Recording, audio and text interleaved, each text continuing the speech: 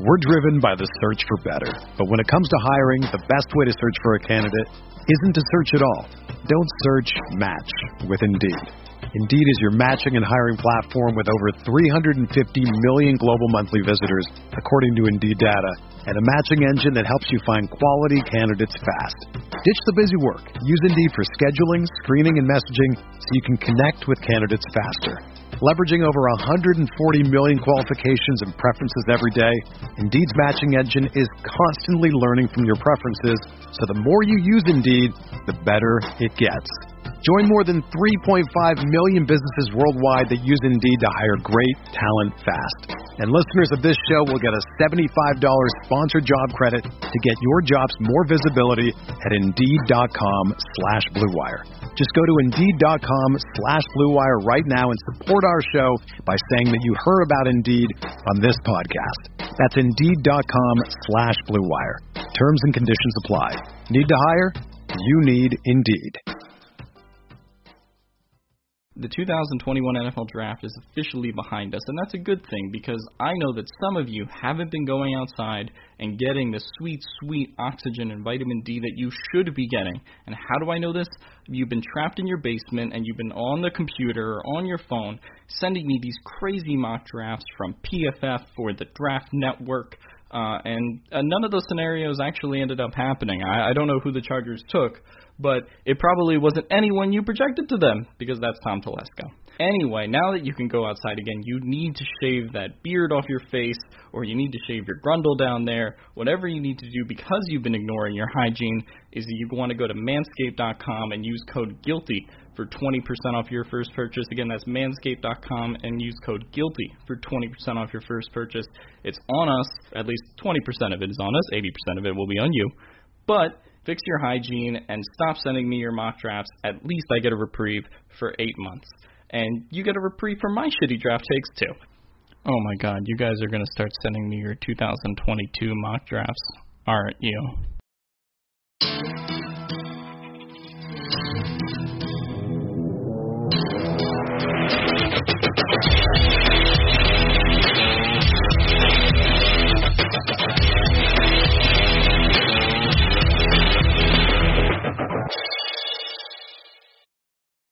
Hey guys, welcome back to the Guilty as Charged podcast presented by Blue Wire Network. So happy to be joined today by Tyler and Alex. I know I gotta remember to say that more often because it's been a big deal for us. But Tyler and Alex are here. Alex, how are you doing today, man? Good. Shout out to Blue Wire. It just hit our account, so that's fun. It is fun, and those 76ers, man, they got the 1 seed. So how you feeling? Relieved, and I think all 5 of them are sitting out today, so victory cigar game. But. There you go. Getting healthy towards the playoffs. Tyler, how are you doing today, man? I'm doing just fine. I'm not a huge Lakers fan, but I know that LeBron's going to make it and do some damage for sure, and I'm sure the Sixers are totally not going to blow it, Alex. Get past the play-in round. How about that, Lakers fans? I mean, the Lakers did win the championship last year, so I think. Yeah, but it was a bubble championship. I mean, was it really a thing? I don't know. I personally think it was a little more difficult than usual, personally, but it is what it is. All right, so we've got a fun show planned for you guys today. We've got a couple more interviews with Mitch Sherman, who covers the University of Nebraska for 247 Sports, and then Stephen Wiseman, who covers Duke and North Carolina for a local program there. So happy to have those two on here. The videos, as always, are going to be separate, and the audio version is going to be happening right now. Hey guys, welcome back to the Guilty as Charged podcast. Very happy to be joined by Mitch Sherman, who covers the University of Nebraska for The Athletic. Mitch, thanks for taking the time to join me. How you doing? Yeah, Steven, I'm doing well. How are you? I'm doing great. Can't wait to fire up this conversation about Brendan Hymus, the Chargers' new offensive tackle, guard hybrid is what they're kind of calling him. I'd like to go back. What were you kind of hearing about where he could end up in terms of, draft selection, and what was your reaction when you heard that it was the Chargers who would ultimately select him in the 5th round last weekend? Yeah, really not a lot of surprise with where he went. He was projected to be a mid-round guy, pretty clearly the best prospect, the best draft prospect that Nebraska had. this year. The Huskers, coming off a losing season, had a number of their defensive players who opted to come back for that COVID sixth year. So on the offensive side, you had Hymas, you had Matt Farniok, another offensive lineman who were drafted, and then 3 or 4 free agent signees. So I would have been surprised if it had been anything but Brendan Hymas going as Nebraska's top pick in this draft, and the middle rounds seemed like the most likely destination. There wasn't really much debate about whether he was going to be picked in this draft. I think more of it had to do with were teams looking at him as a tackle or a guard. And when he had his pro day, or Nebraska's pro day back in March, it became apparent based on some comments that he made that he expected to probably end up as a guard, which is a different spot, of course, than what he played in college. Yeah, and I feel comfortable enough, saying that I think he can make that adjustment. Obviously comes to the Chargers with, a ton of production, 40 consecutive starts at the University of Nebraska, which is definitely a big deal. How did you see him grow as a person and as a player across those 40 consecutive starts? Yeah, he was an early contributor at Nebraska. He was recruited by the former coaching staff, by Mike Riley's coaching staff. So you go back to a former San Diego Chargers, now of course Los Angeles head coach, way back like 2 decades ago, and then played the majority of his career for Scott Frost. So Brendan was really in rare company to play as a true freshman on the offensive line at Nebraska back in 2017, and then not just play but to start, and was an all freshman team guy in the Big Ten that year. Obviously, then you're not looking at somebody who was a leader in the program. He was a young guy. He was learning, and 2017 was a difficult year for Nebraska. It was a year, as many years have been recently for this program that I cover, but 2017 in particular, because there was a lot of speculation about a coaching change. Ended up being a coaching change with Riley and his staff getting let go at the end of that season. Then you had Scott Frost come in and bring in an entirely new offense. So Hymas was playing in his first year as a starter in a pro style system, where he's protecting the blind side of the quarterback, playing primarily at that left tackle spot, and then entirely as the left tackle in the next 3 years, which was more of a spread system, with Adrian Martinez as the quarterback in 18, 19, and 20, and he was just steady. Hymas was extremely durable. Never missed a start. I do recall there was a game, I believe, in 19 where he went down, and it looked like he might have something serious, but he was back in the lineup the next week. So obviously a sturdy, well-built, physical, durable guy at that tackle spot, and 40 starts, as you mentioned, Stephen, is a pretty incredible stretch. More so than anything any Nebraska offensive lineman has ever accomplished. And, it's not the same program that it was in the 80s and 90s when there were first round picks coming out regularly on the offensive line, but still quite a feat to be able to do that for a Big Ten program. 100%. And durability is such an important attribute of playing along the offensive line. Obviously the Chargers drafted Rashawn Slater, and around him, kind of everyone's talking about, the Big Ten edge rushers, and obviously the Chase Young game for him, but there was, AJ Epinesa, Zach Bond, Kwity Paye, Jason Owe, Shaka Toney, all these guys that have been drafted over the last couple of years in the Big Ten. How did Brendan Hymas stack up against that elite competition on a week-to-week basis? Yeah, he did well. He was Nebraska's most productive, most reliable offensive lineman, I would say, for the last 2 seasons in 19 and 20.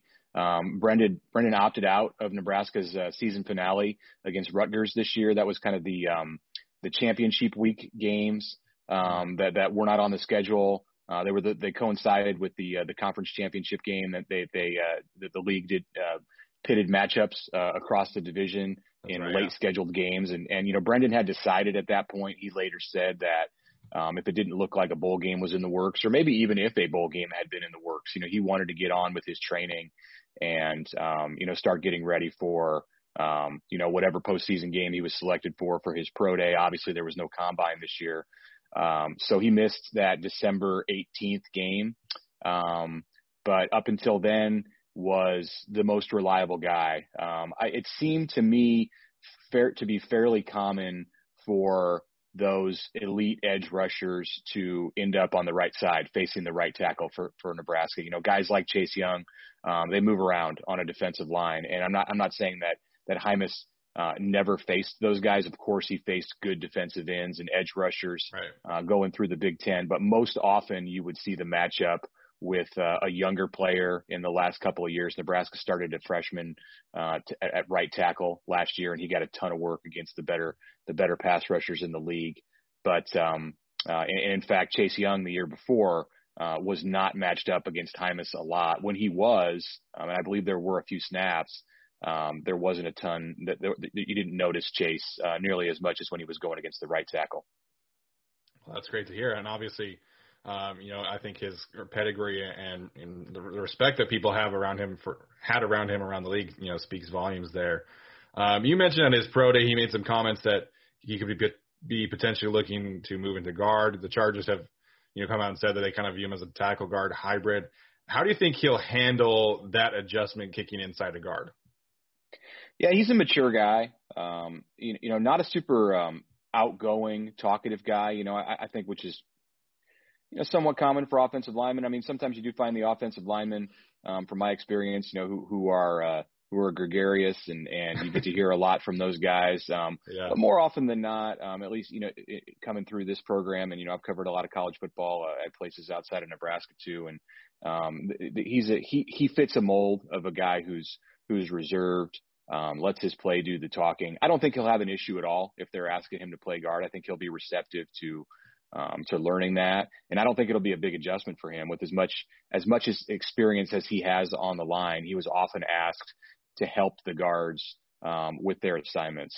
And, while he didn't step in and play that position at any point in his career at Nebraska, I think, going to the NFL is going to be a big transition. It is for anybody. And, he's not a slam dunk to come in and have a great grasp of everything that they're asking him to do. But I feel like he is well positioned because of the maturity that he has and his attitude toward football and learning to make a good move there if that's what he ends up doing full time. Yeah, absolutely. And I think in general, most NFL teams will cycle through a certain amount of players up front. Obviously, injuries are going to happen. How comfortable should Chargers fans feel if Hymas is thrust into a starting role this season? Well, he did it at Nebraska. He did it in the Big Ten, where he was thrust into a role early in his career and, didn't stand out as a sore thumb or a problem on that line. Really, the problem with Nebraska in 2017 was its defense. Nebraska was giving up a ton of points, and the offense, was not the reason that coaching staff got let go at the end of that year. It had more to do with struggles on the other side of the ball, and then just issues within the program about involving recruiting and where Nebraska was headed, and of course the availability of Scott Frost, a native son who was having a 13-0 season that fall at UCF, really speeded up the process and made it a much easier decision to make that change. So the last thing I'd look at from that year is the offense or the offensive line, and say when Brendan Hymas was a freshman, and he was playing right tackle then, that Nebraska struggled, and you could pinpoint some of that on him. He was a 19-year-old kid from Austin, Texas, who got asked to step into a difficult spot. Generally you're going to see those freshmen come in even today in college football and redshirt their first year in the program, but they didn't have that luxury, that flexibility to do that with him, and he had progressed. So he could have, but they knew that he was their best option and he was going to be a starter. So I think if whatever the circumstances are that they lead him to being required to play in his rookie season, that he would be up to it, and his experience back in 2017 is a good indicator. Awesome. I think that's fantastic to hear. I think, that will, please a lot of the Chargers fans that are listeners to our podcast, because, I personally was a big fan of Hymas, and I love the pick there. So Mitch, this has been awesome for us. I think this is a lot of great intel for our listeners. Chargers fans, if you are itching for some Nebraska football, make sure and follow Mitch at Mitch Sherman on Twitter and at the Athletic College Football page on Twitter as well. Thanks again, Mitch, for joining us. Yeah. Thanks for having me, Stephen. We're driven by the search for better. But when it comes to hiring, the best way to search for a candidate isn't to search at all. Don't search, match with Indeed. Indeed is your matching and hiring platform with over 350 million global monthly visitors, according to Indeed data, and a matching engine that helps you find quality candidates fast. Ditch the busy work. Use Indeed for scheduling, screening, and messaging so you can connect with candidates faster. Leveraging over 140 million qualifications and preferences every day, Indeed's matching engine is constantly learning from your preferences, so the more you use Indeed, the better it gets. Join more than 3.5 million businesses worldwide that use Indeed to hire great talent fast. And listeners of this show will get a $75 sponsored job credit to get your jobs more visibility at Indeed.com/BlueWire. Just go to Indeed.com/BlueWire right now and support our show by saying that you heard about Indeed on this podcast. That's Indeed.com/BlueWire. Terms and conditions apply. Need to hire? You need Indeed. The economy is made up of real people doing real stuff, and it affects everything, which you obviously know since you're a real person doing real stuff. Marketplace is here to help you get smart about everything beyond the what of the day's business and economic news. We dig into the how and the why with the real people driving our economy. From big tech and interest rates to small businesses and what's happening at the Fed, Marketplace breaks it all down so you don't have to. Listen to Marketplace wherever you get your podcasts. Hey, Chargers fans, welcome back to the Guilty as Charged podcast. Very happy to be joined now by a fellow Stephen Wiseman, who covers the ACC for the Herald Sun and specifically the University of Duke. So, Stephen, thanks for joining me. How are you doing today? I'm doing great. It's always a good day when I can talk about Chris Rumph. He's one of my favorite people to come through Duke. Well, there we go. I can't wait to talk about him. Obviously, the Chargers did make that pick in the fourth round of the draft a couple weekends ago by the time this will come out. So what kind of thought process, or where did you think that you could hear Chris Rumph's name be called? And what was your kind of general reaction when it was the Chargers in the fourth round who made that pick official? Yeah, I thought, he could have gone as high as maybe the third round. I didn't think second round he would get there. I thought maybe he could get late Friday night in the third round. And then I knew on Saturday when we got to the fourth round that he would go pretty quickly, probably be the first Duke guy off the board. And I think LA is a good place for him to go. He'll love he's a very gregarious guy. You talk to him. So I think he'll like the whole Southern California, Hollywood mentality. And it's a good place for him to be. Being at Duke, Duke football, while Duke basketball is known around the country, Duke football can kind of get lost here within the own state, within the area, with North Carolina and NC State normally being somewhat better programs in football. So he's used to kind of being a little under the radar, I guess, because the Chargers and the Rams, we know which one team gets a lot more attention than the other, as my understanding out there, right? So he's good at driving in that situation and helping fix it, maybe. Well, that's great. I would like to go back in time a little bit and talk about his recruitment process, because I know his dad was a coach, which we'll touch on a little bit later. I know he coached at Clemson. So what was the recruiting process like for Chris Rumph, and did his dad kind of impact where he went and all, and just in general, like what was that process like for him? I think it was more his mom that influenced it, because he, with his dad being so well known among major football people, all the places he's coached in college and played at South Carolina, coached at Clemson, Chris could have had opportunities to play in the SEC or at more of a well-known football program than Duke.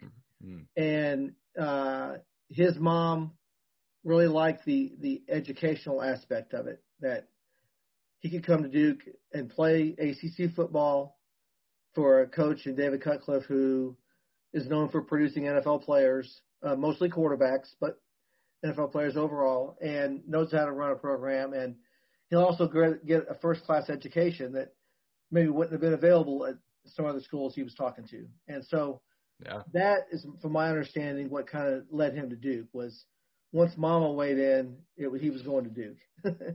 Well, that's good. I guess we know who wears the pants in that relationship then. So let's talk about his dad, because I think, there's this old adage, right, of like he's a coach's son. But how did that impact Chris specifically? Because, we've seen it have various results across, the different stages of football. So how did that impact Chris specifically while he was at Duke? Yeah, I mean, again, I'll talk from my point of view as a media member. And I talk about how great he was in the interview room. And then when we had to do Zooms the last year here, he was very comfortable talking about football, well-versed in all aspects of the game. And the comfort level to me is what stood out, because a lot of times, we'll get kids that are 18 or 19 years old and they're very reticent to talk with the media. They'll say cliched things, whatever, just try to basically get it over with. Chris seemed to relish it from day one. He liked talking to us. He'd say, does anybody else have anything else to talk to me about? The interview wouldn't end just when we were done asking questions. So I think his dad played a role in that because he was so comfortable. He knew that was part of the game, part of what he had to do. And so from that point of view, that's where that impacted him. On the field, obviously, he was so well-versed in the game that it made it easier for him to be coached. He's used to being around his dad, used to being watching film and all that. Sometimes kids get to college and have to learn how to do that. Chris already knew how to do that. So, and now I would think when he goes to the NFL, it'll be the same thing. His dad's at the NFL now with the Bears and was with the Texans. So he knows the NFL mindset, the NFL grind. And I don't think he'll have much of an adjustment to getting ready to play. Well, that's always good to hear. I think a lot of the question marks kind of concerning, Chris Rumph is, Duke kind of used him as like a hybrid defensive player, a little undersized. So, where do you land? Is he an edge rusher? Is he an off-the-ball linebacker? Or is he kind of a mix of both? Yeah, I mean, he is a mix of both. And I always wondered during his time at Duke if they'd ever just move him to linebacker full-time, But he's such a good off-the-edge rusher. He's really, that's his strength. And you worry about him at his size, getting pushed around by big linemen. But he's got so much good athleticism, his speed, and that he can maneuver his way in there. He's got some pretty slick moves, and so I think at your level at the NFL, that's where he's going to thrive. Is being go after the quarterback, go do it, go get him that way. Just turn him loose. Because I think what happened was also the idea about switching to the linebacker was, he wasn't really great in pass coverage, and so you don't want to get exposed that way. Get out, out in space and not know anybody can cover. So maybe that's something that the NFL he can continue to learn and get better at that. But here it was just go after the quarterback and get it done. Well, I think that definitely seems, like it fits what the Chargers will be doing with him. They've kind of talked about that as kind of and being that edge rusher. And, the Chargers have a great coaching staff at the defensive line position. Obviously, their head coach has a fantastic reputation for developing edge rushers. And Jay Rogers, Chris Rumph Sr.'s former colleague, is there in Los Angeles too, so he'll be able to coach him up. You kind of talked about who he was as an interviewee at the podium kind of person, but what kind of person are the Chargers getting off the field besides just of like the football stuff? Who is Chris Rumph off the field? Yeah, he's willing to do what's needed as far as community stuff. Again, I think that's his mom too. Again, she had a big influence on it too. But he likes to be around kids and do whatever's needed. I've seen him, signing autographs and things like that with Duke fans at Duke fan events. Always with a big smile on his face. Seemed to be enjoying the experience. Again, that's something that I think is big with him. He's always enjoying what he's doing, and so that's so welcoming. Yeah. Somebody that really buys into what they're doing. So I really think he'll be tremendous in the locker room. I just don't, I don't see a downside with him when it comes to all that stuff. He's a very bright kid. And, of course, he finished up his degree at Duke just like Mama wanted him to. So there we go. That's always going to serve him well in the future. Absolutely. That Duke degree is definitely going to open some windows for him, or open some doors rather, after football is over. So we'll get you out of here on this. Obviously, football in the NFL is a results-driven business.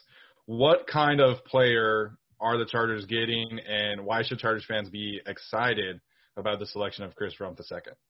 I think you should be excited because of the value the team got in a mid to later round pick. I mean, he's somebody that, again, if you look at the talent, could have been a higher pick, could have been third round that way. So that's a good thing always, right, whenever you get value for a pick like that. And he's somebody who I think will be able to come in and early in his career make an impact. You'll see him get a key sack or maybe come in. I'm not saying he's going to start from day one. Okay, that's not at all. Right. But they'll find a role for him. They'll find things for him to do and to make an impact quick. And so it's not like you're throwing a pick out there and hoping it turns out. I mean, you're going to get something out of him, and that's what you want in the draft. And the Chargers need that, frankly. They've got Joey Bosa as an edge rusher, but outside of him, they definitely need some help. So, Steve, this has been great. As a fellow Steven, I've loved listening to your insight. Chargers fans, if you want to give Steven Wiseman a follow, you can find him at Twitter at SteveWisemanNC, covering Duke and the ACC sports. Steven, thank you so much for joining me. Steven, great to be with you. All right, so thanks again to Mitch and Steven. Hopefully you guys have been enjoying those interviews. We've got a couple more lined up with you, specifically the Georgia one, I think is the last one that we've got to be able to send out. So hopefully you guys have been enjoying those, learning a little bit about these prospects. We were able to get some kind of insight yesterday or 2 days ago as well because of the rookie minicamp, which apparently was only 1 day of media availability, which kind of sucks, but it is what it is. Other than that, we're going to talk today about Brandon Staley's Coach of the Year campaign, as well as taking a look at the 2021 AFC West schedule. So we'll run down the Chiefs, the Raiders, and the Broncos schedules and kind of talk about our observations there. So we're going to start with Brandon Staley's Coach of the Year odds. Been some crazy movement there. He initially opened as tied for 8th, according to DraftKings, and now he is tied for 1st. So some insane movement over the last few, 72 hours or so as people have been making their bets. So, Alex, we'll start with you. What are your thoughts as to Brandon Staley's, initial campaign? Like, do you think he has a good chance of winning that award? And what do you make of the specific movement going from tied for 8th to tied for 1st in such a short span of time? As far as the movement, like that can just be, people betting money and then people go up and down. So I don't know if anything serious happened other than rookie minicamp and Rashawn Slater putting on a gray jersey. Is that what happened in the last few days to cause the movement? I don't know. But, you look at his rookie of the year odds, and to me, or not rookie of the year, coach of the year odds, there's really two kinds of coaches that have won the award over the last 10 years. It's been the coaches that have had, a dominant season for their teams, and then there's been the coaches that, kind of win the most improved team award. The most recent one obviously was Stefanski, but you have Matt Nagy 2018, you have Sean McVay 2017, Jim Harbaugh 2011. A lot of those first-year head coaches kind of get that praise, and then, that's sort of the award is the most improved team. And you look at the first-year coaches this year, it's Staley, Arthur Smith, and Robert Saleh, who are the guys that I think have a realistic chance to kind of be that most improved team. And to me, Staley's walking into the best offensive and defensive kind of complete team situation. I think Arthur Smith is going to have a great offense with Atlanta, based on the fact they just drafted a monster in Kyle Pitts. But defense in Atlanta needs a lot more work than the Chargers does, and the Jets need a whole lot more work, and they also have a quarterback to develop. So that's kind of the situation there. I think Arthur Smith was like plus 1,800 when I looked at it, and Robert Saleh was plus 2,000. So he easily, going into the season at least, is the best of that, most improved new coach crop. And 5 out of the last 10 winners have been that. So, it's, pretty kind of 50-50 unless, you have a John Harbaugh 2019 season where the Ravens go 14-2, Lamar wins MVP. Also similar season, 15-1, Ron Rivera, Cam wins MVP. So those are really the two kind of coaching archetypes that you look at. And to me, Staley, out of the new coaches, that can be the most improved team. I mean, he's pretty out in front of the pack. Yeah, the Chargers have not had a coach win since 2004 with Marty Schottenheimer. I think we all could have seen Lynn winning it, but Matt Nagy's season jump was insane. And it is weird to think that at some point Anthony Lynn legitimately could have won Coach of the Year. And very recently, the challenge here, and I don't know how voting takes this into account, but the challenge here is that the last 5 guys who have won head coach of the year, they've made significant jumps where Jason Garrett makes a 9-game jump, McVay 7 games, Nagy 7 games, Harbaugh only 4, and Stefanski made a 5-game jump. The Chargers went 7-9, so to make that significant jump, he'd probably have to win 12 games, and none of us picked them to win 12 games. So if they win, so we guess 10-7, 11-6. Is that enough to be considered? I don't know. Is that also enough to be better than the Chiefs in your division? I don't know. So that's pretty tough. So I would actually, do I think he can win it? Sure, of course I think he can win it. He's going to a pretty good team, and I think he's a good coach. But I would actually kind of put my money on the Falcons and Arthur Smith. Honestly, I know that I think the Chargers are going to be a better team, but they can make that jump.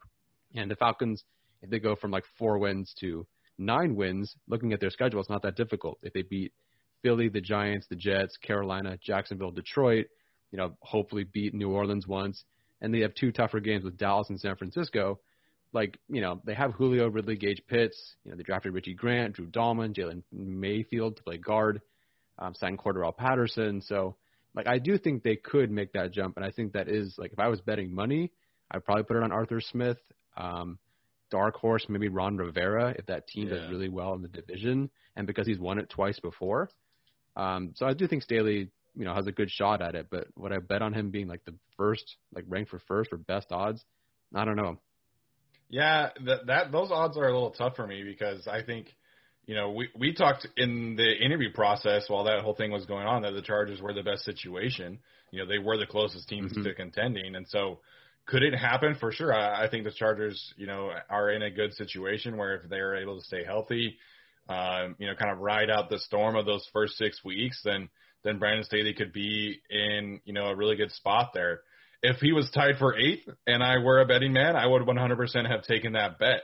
Yeah. At tied for first, I'm not taking that bet. I think, if you're talking purely a good value bet, then I don't think Brandon Staley is that anymore. So I think Arthur Smith would be a good bet. And, I'm glad that you pointed out Ron Rivera. I think Sean Payton is a good one as well because kind of moving on from Drew Brees, and if he's able to, kind of revive Jameis Winston's career and they're able to, win 12, 13 games, then, I could see Sean Payton getting that. I think Bill Belichick has a legitimate case as well, potentially depending on what their quarterback situation is. But I do think that Brandon Staley has a good shot to win it. And like Tyler was saying, it kind of does depend on that, really kind of that first-year leap. But it's fun to see, and it's fun to talk about for sure. The first-year leap thing is interesting because, I guess that comes down to the perception of, were the Chargers really a 7-win team last year, right? We do talk about how they kind of won in the garbage time portion of their season, right? Wins are wins, but it's I don't know if the perception was that they were that. Another weird Coach of the Year nomination might be, God, I hate saying this, Urban Meyer. I hate everything that man does. I'm not. Wait, hold on. The coach that's talking about the running back that he just took in the first round playing wide receiver, the coach that you hate with a burning passion, you're going to advocate for Coach of the Year right now? No. Well, okay. So I think he's going to be terrible and flop. But it's as Tyler was saying, right? We talk about how, some, Jags were 1-15 last year. Right, there is nowhere to go but up from them, and if you have Lawrence replacing Gardner Minshew or Jake Luton, whatever they were running out there last year, I do think there is something to that. And if they go from 1-15 to 6-10 off the back of, say, a Lawrence Rookie of the Year campaign, I do think there is something there. But no, I would not ultimately bet on Urban Meyer winning Coach of the Year.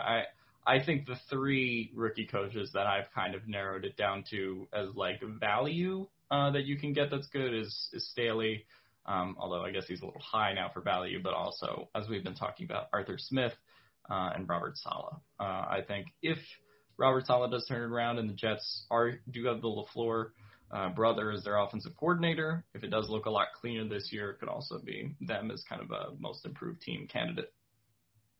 Yeah. Last thing I want to point out, or we can keep talking, I don't know, but the last thing I want to point out is that John Gruden and David Culley for the Texans have the same odds, which are the worst odds in the NFL. And it's amazing that John Gruden and like the worst franchise with the Texans was just some random coach, honestly. They have the same odds. That's pretty sad. It is pretty sad. And you know, I mentioned this article that I wrote for LAFB kind of going back through the last 10 years of these first-year head coaches. And the only pattern that I really focused on was like the teams that made the playoffs. But the second pattern in every single coaching cycle is that there is almost always one immediate flame out. One coach in this cycle is going to get fired by the end of the 2022 season. And unfortunately, it's probably going to be David Culley with the Texans because that situation is so terrible.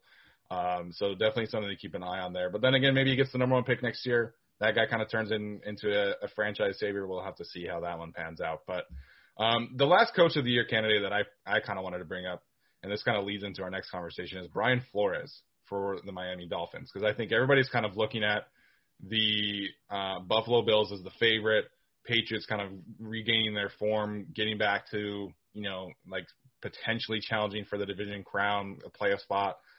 But the Miami Dolphins did win 10 games last year. They had subpar quarterback play at best between Ryan Fitzpatrick and Tua. And they have the fourth easiest schedule this year, according to Warren Sharp.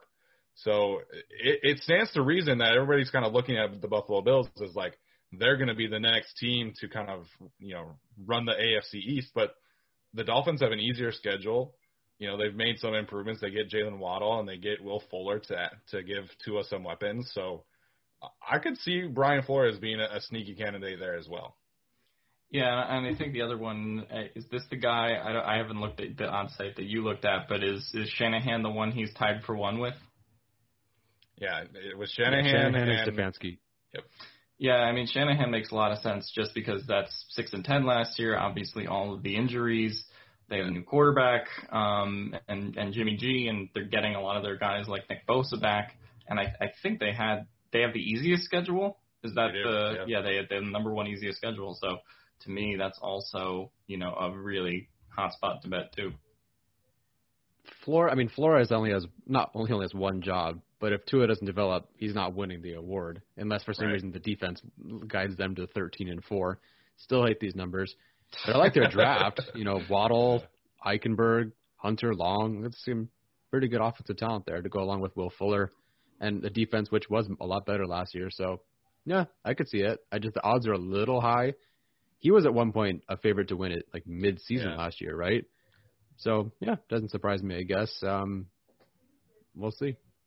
Yeah, the three finalists last year were Flores, Stefanski, and Ron Rivera. I think Ron Rivera was obviously a little bit of a sentimental pick because of going through cancer and because of Alex Smith's situation and all that stuff. But I think Flores could do that as well. And like Bruce Arians, if the Tampa Bay Buccaneers are able to, really build out this resume, so to speak, I think Bruce Arians could make a lot of sense there as well.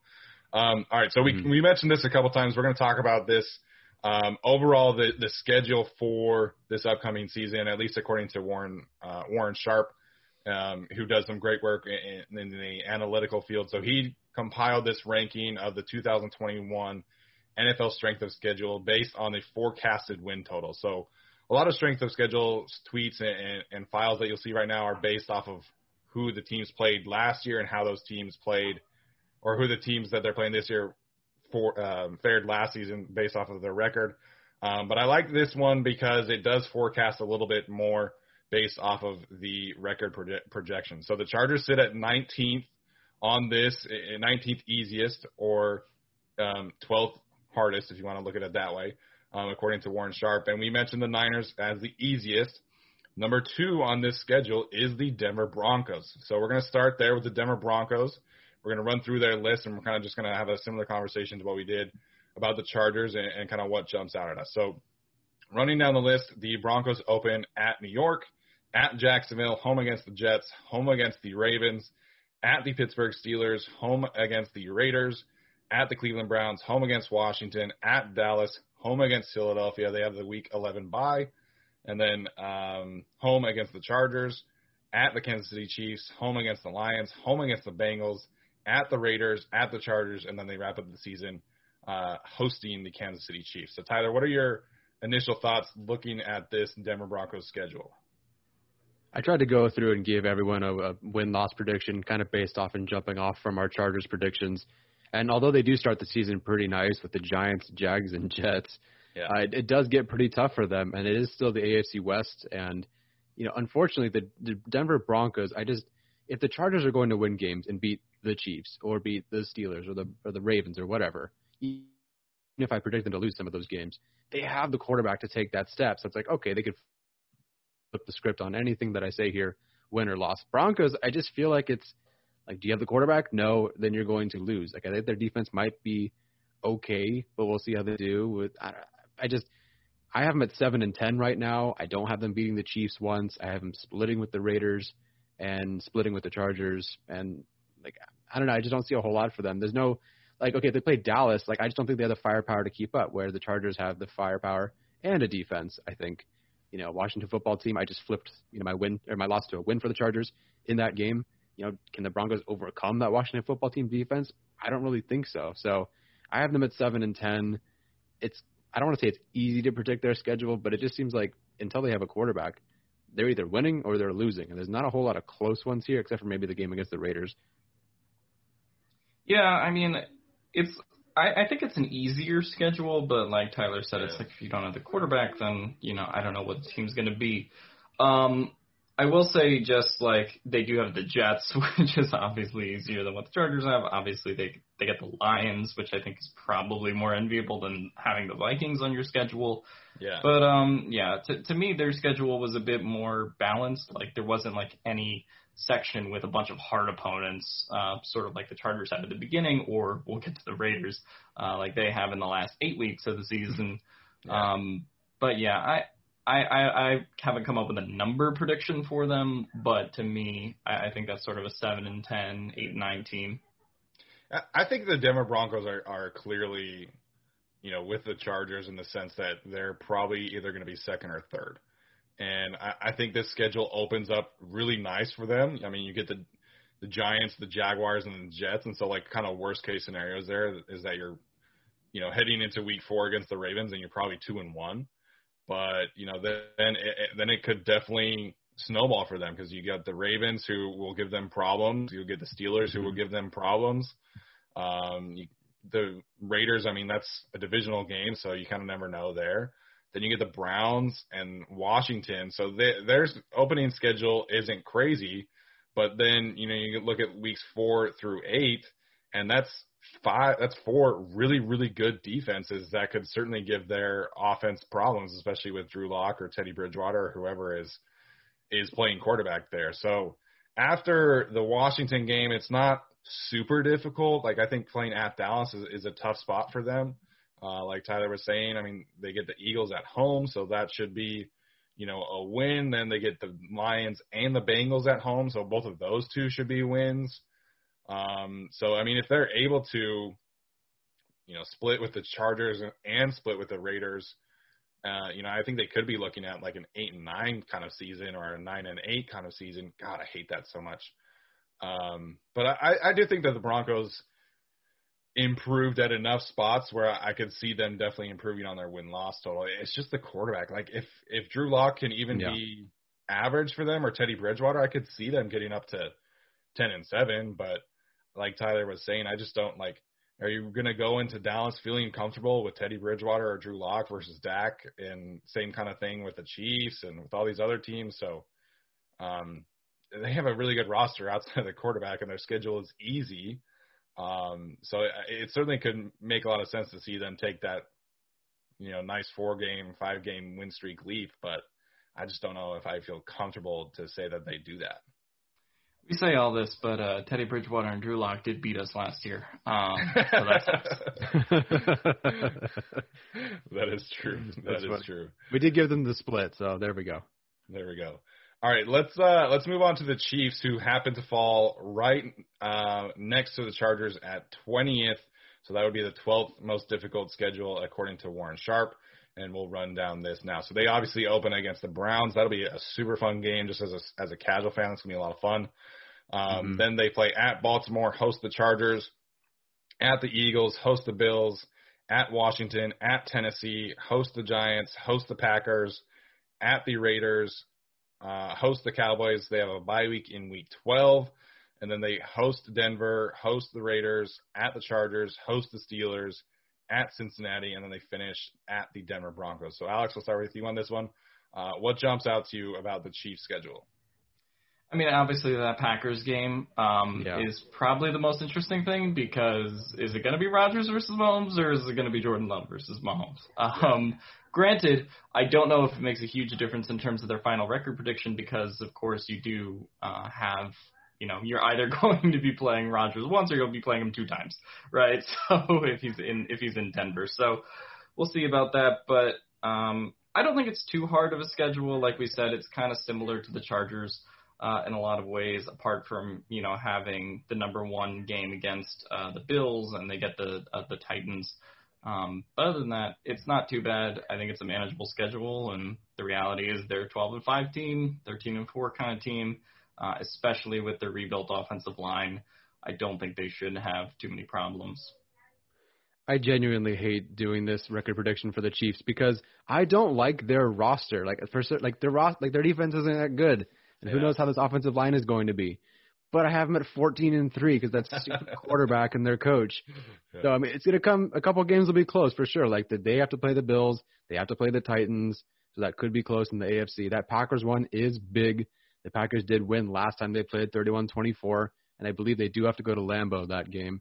So that could be a very significant game. And, of course, did I give them a loss to the Chargers? Oh, God, and I'm just way too optimistic these days. I don't know why I wrote a loss to the Chargers.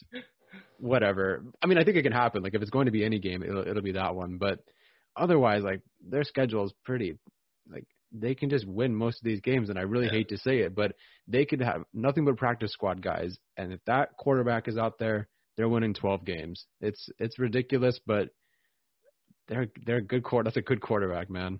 It is. So they actually host the Packers. I don't know if that changes your prediction at all, but they do host the Packers. Nah. Oh, okay. Gosh dang it. I mean, you're right though, because I mean everybody kind of looks at the Super Bowl final score and it's like, wow, the Buccaneers really took it to the Chiefs. And, like, the score shows that. But, I mean, Patrick Mahomes hit Tyreek Hill right in the face in the end zone. And I think, he had Travis Kelce who had a drop, like, at the 1-yard line or something like that. And so the reality is that, Daniel Jeremiah and Bucky Brooks had this conversation of, like, which quarterbacks are trucks and which are trailers, meaning who can carry a team and who needs to be carried. Patrick Mahomes is the epitome of the truck. Like, whatever you think the best truck on the market is, that's Patrick Mahomes. And so he absolutely is going to carry this team. I will say their opening schedule is a little difficult. I mean, you get the Browns, Ravens, Chargers, Bills, Washington, Tennessee in the first 7 weeks. That's not a cakewalk. And so maybe they can get kind of out to a slow start. If they, ended up being like 1-2 out of the gate, it wouldn't surprise me necessarily because I think the Browns are really good and the Ravens are really good. And the Chargers obviously have Justin Herbert, so we'll have to see how that one pans out. But that after the bye week, man, like it could not be any easier for this team. You get the Broncos, Raiders, Chargers, Steelers, and then you get the Bengals and the Broncos again. So you get such a nice schedule for them. I'm looking at that game at Denver, assuming that they're going to be resting starters again with the one scene wrapped up. Like that's just the reality of the situation, I think. So is Patrick Mahomes like a Ford F-150, Colin Cowherd? I mean, if that's the best truck in your opinion, then yeah, I guess so. I think Anthony Lane would probably call him an F-250. I don't know. All right, guys, any thoughts about the Chiefs before we move on to the Raiders one? Good, Tyler? I own a Chevrolet Volt, so I couldn't tell you about trucks. How Southern California of you, Tyler? All right, let's move on to the Raiders here. Just in the most comical fashion, they have the most difficult schedule according to Warren Sharp, which we all love, right? The way that the Chargers release the schedules and the family trust respect thing, such a wonderful play on words. I'm so glad the social media team did that. So let's run down the Raiders schedule. Obviously opening up with the Ravens, at the Steelers, home against the Dolphins, at the Chargers, home against the Bears, at Denver, home against the Eagles. They have a Week 8 bye.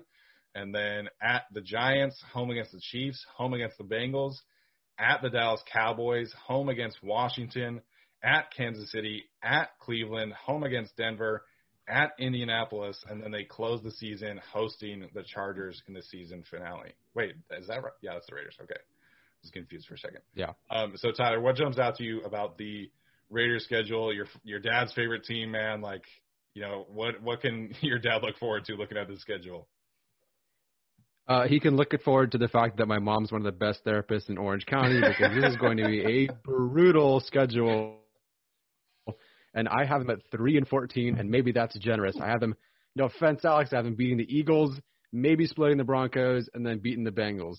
Otherwise, this is awful. This is an awful schedule for the Raiders, who are, I don't want to say they're in a transition year, but having to put these O-line pieces in, new defensive coordinator, new secondary pieces in, and have to play some of these teams. I mean, it's already tough enough to be in the AFC West and be probably the worst team in the AFC West, even though they finished ahead of the Broncos and Chargers last season. But the fact that they have to go and play, unfortunately, they did finish as a second-place team, so they have to play the Colts, and they have to play the Bears. Now, the Chargers have to play the Vikings. But, I don't know. Either way, that's a tough one. They have to play the Dolphins. I mean, the Chargers are playing New England. So the schedule is just really, really tough. I have them at 0-6 to start, and then, it's just not good anywhere. It's going to be really miserable. There's a reason that John Gruden has the worst coaching odds to win Coach of the Year, and part of that is this schedule is freaking awful. Yeah, you said 0-6, and it's like, I was trying to kind of figure out where's their first win, and it's like the Ravens primetime. It's like, I don't think they're beating the Ravens. Steelers next week, probably not. Dolphins, maybe, but I don't think so. And then, you have the Bears. Bears and Broncos could probably be two toss-up games for them, but ultimately it's just really tough. And then you go into sort of what their primetime games are.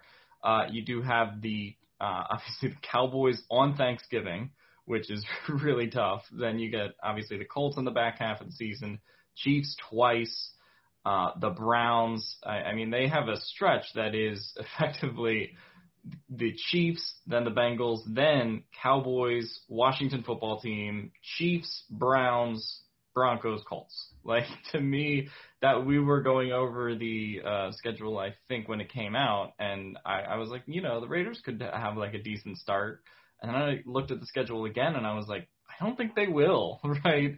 And then it's like, I think I said that they could be like a 6-3 to 6-10 team eventually, and that's what the back half of the season is. But I looked at the first half again, and I'm like, I don't think they're going to be 6-3. They could be 3-6 in that first half, and then have to deal with the tough part of the second half. So, to me, I think they do project as potentially fourth place in the AFC West, and I don't know if there's really a way out of it for them because I don't think they dramatically improved their roster this offseason. So, to me, I think this schedule is really a fourth place in the AFC West type schedule for them. Yeah, I mean, we kind of said this when we were talking about the Chargers playing them. Outside of Darren Waller and maybe Trayvon Merrick, depending on how people feel about him, I don't know who their long-term building blocks are. I think Yannick Ngakoue is better than Cleveland Farrell, for sure. I don't look at Ngakoue as a long-term building block kind of player. I think he's a nice role player. And that's what the Raiders roster is. I mean, you have Colton Miller, who they signed to a massive contract. I don't look at him as a building block kind of player. I look at him as a nice role player. And then, I know Trent Brown was kind of a headache for them, but he at least is an elite talent at his position. Now you're starting Denzel Good at right tackle or Alex Leatherwood, players who I like, but again, they're role players. They're not, high ceiling talent kind of players. And so it's tough for me to look at this roster and be like confident in the fact that they could win games. And so I look at this schedule and I think you have a winnable stretch of Broncos, Eagles, Giants. That's like about it in terms of like easy. And, you know, you guys hit on the opening schedule. Could they beat the Chargers? Sure, it's a divisional game. You know, maybe, you know, Monday Night Football, that's always tough for home teams. But I don't know. I mean, if Justin Fields is playing, I don't think that they will beat the Bears. Maybe if Andy Dalton is, I guess. But then, you know, down the stretch, it could not be tougher for a team, like Alex was saying. So I'm not going to go as far as saying 3-14 like Tyler does, but I think 5-12, 6-10, or 6-11. God, I hate that. But I think this team is definitely, you know, tracking towards being the last place team. I will say, like, the one caveat here is, outside of injury, obviously, if Drew Lock somehow impresses enough to win the job and then, you know, comes out like a dumpster fire, then I think that could put the Broncos in last place. But other than that, it looks like the Raiders are going to be in last place this year. I will say you guys have been talking about the Eagles and the fact that they're going to lose all 4 games in the AFC West, and I'm kind of at the point right now where I can't even disagree. Oh, man. I mean, like... Yeah, sorry. Go ahead, Tyler. No, just saying sorry. Oh. But, I mean, like, we had that conversation about first-year head coaches, and listen, the Eagles have the advantage of playing in the worst division in the league. So, like, you know, who knows? Maybe Jalen Hurts gets hot at a certain stretch of the year, and maybe the Eagles can get to 8-9 and win the division. I don't think that's out of the question, unfortunately. I sold them. And speaking of Warren Sharp talked about how the Eagles got just brutally, you know, wrecked on this schedule. They're the only team that has to play 4 games in 17 days, which is just kind of ridiculous. And coming out of that stretch where I think they do play 4 games in 17 days, they have to then play the Buccaneers and the Chiefs. So it's just a regular schedule. So, like, when I first saw the schedule, I'm like, all right, this could be 7-10. And I was, you know, kind of being optimistic. I'm like, all right, I'm feeling 5-12 now. That is brutal. Sorry. Man. That is not fun. So, Jalen, take the wheel. Jalen, take the wheel. Yeah. So, all right, guys. Any other thoughts on the AFC West schedules before we wrap up today's show? Well, if the Raiders decide to bomb, then Derek Carr has a 0 dead cap next season, and they could be in place for a quarterback to give John Gruden another 4 years. Well, speaking of quarterbacks, I mean, we keep kind of mentioning him on the show briefly, but I reserve the right to change my predictions if Aaron Rodgers goes to the Raiders or Broncos. 100%. Yes. 100%. The Raiders, I don't think is going to happen. I don't think the Raiders have. I mean, I guess you could throw like 4 first-round picks at them, but yeah, that's a tough one. The Broncos, we'll see. It's weird to me that out of all the Raiders, and we were talking about like the pieces that they've been kind of loyal to and the building blocks they've been getting, like I really thought Derek Carr was kind of going to be out like the second year of John Gruden, and he somehow held on to like the 4th year. And I'm kind of surprised by that. Part of that is the contract, but it's like if you're paying John Gruden $10 million a year, I mean, you could have probably eaten that a while ago. So I don't know. It's weird to me that they've stuck with him all this time. I mean, he did play well last year, relatively speaking. But yeah, I think that quarterback change is coming relatively soon. Yeah, I mean, that's another one. I like Derek Carr. I think Derek Carr is fine. I think Chargers fans, you know, talk about him as like a bottom 5 quarterback when that's just really not the case. But he's not a building block quarterback. He's fine. So that's just another one there. All right, so that's going to do it for us today, guys. Thank you so much for tuning in. As always, make sure and leave us a rating or review, whether that's on YouTube or on Apple or Spotify or wherever. And make sure and go check out those interviews, and we will see you guys next time.